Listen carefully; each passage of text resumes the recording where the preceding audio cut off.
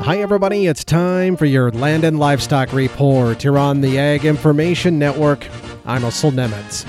Well, last week at the 2022 United Nations Climate Change Conference in Egypt, Agriculture Secretary Tom Vilsack highlighted the USDA's initiatives and investments in climate-smart agriculture and forestry and noted that global food security depends upon the ability of farmers and producers worldwide to increase their productivity while strengthening their climate resilience and minimizing their climate impacts. We celebrated a very successful first year by more than doubling the total increased investments in climate-smart agricultural and food systems innovation.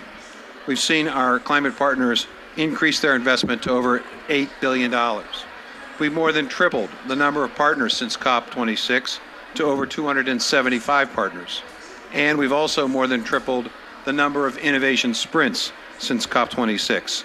There were 8 then, there are 30 now, 22 of which are being announced here at COP27, totaling an investment of over $1 billion. And he told other world leaders last week it was an honor to highlight at the COP27 conference the Biden administration's leadership role and that of American agriculture in tackling the climate crisis. For the Ag Information Network, I'm Russell Nemitz.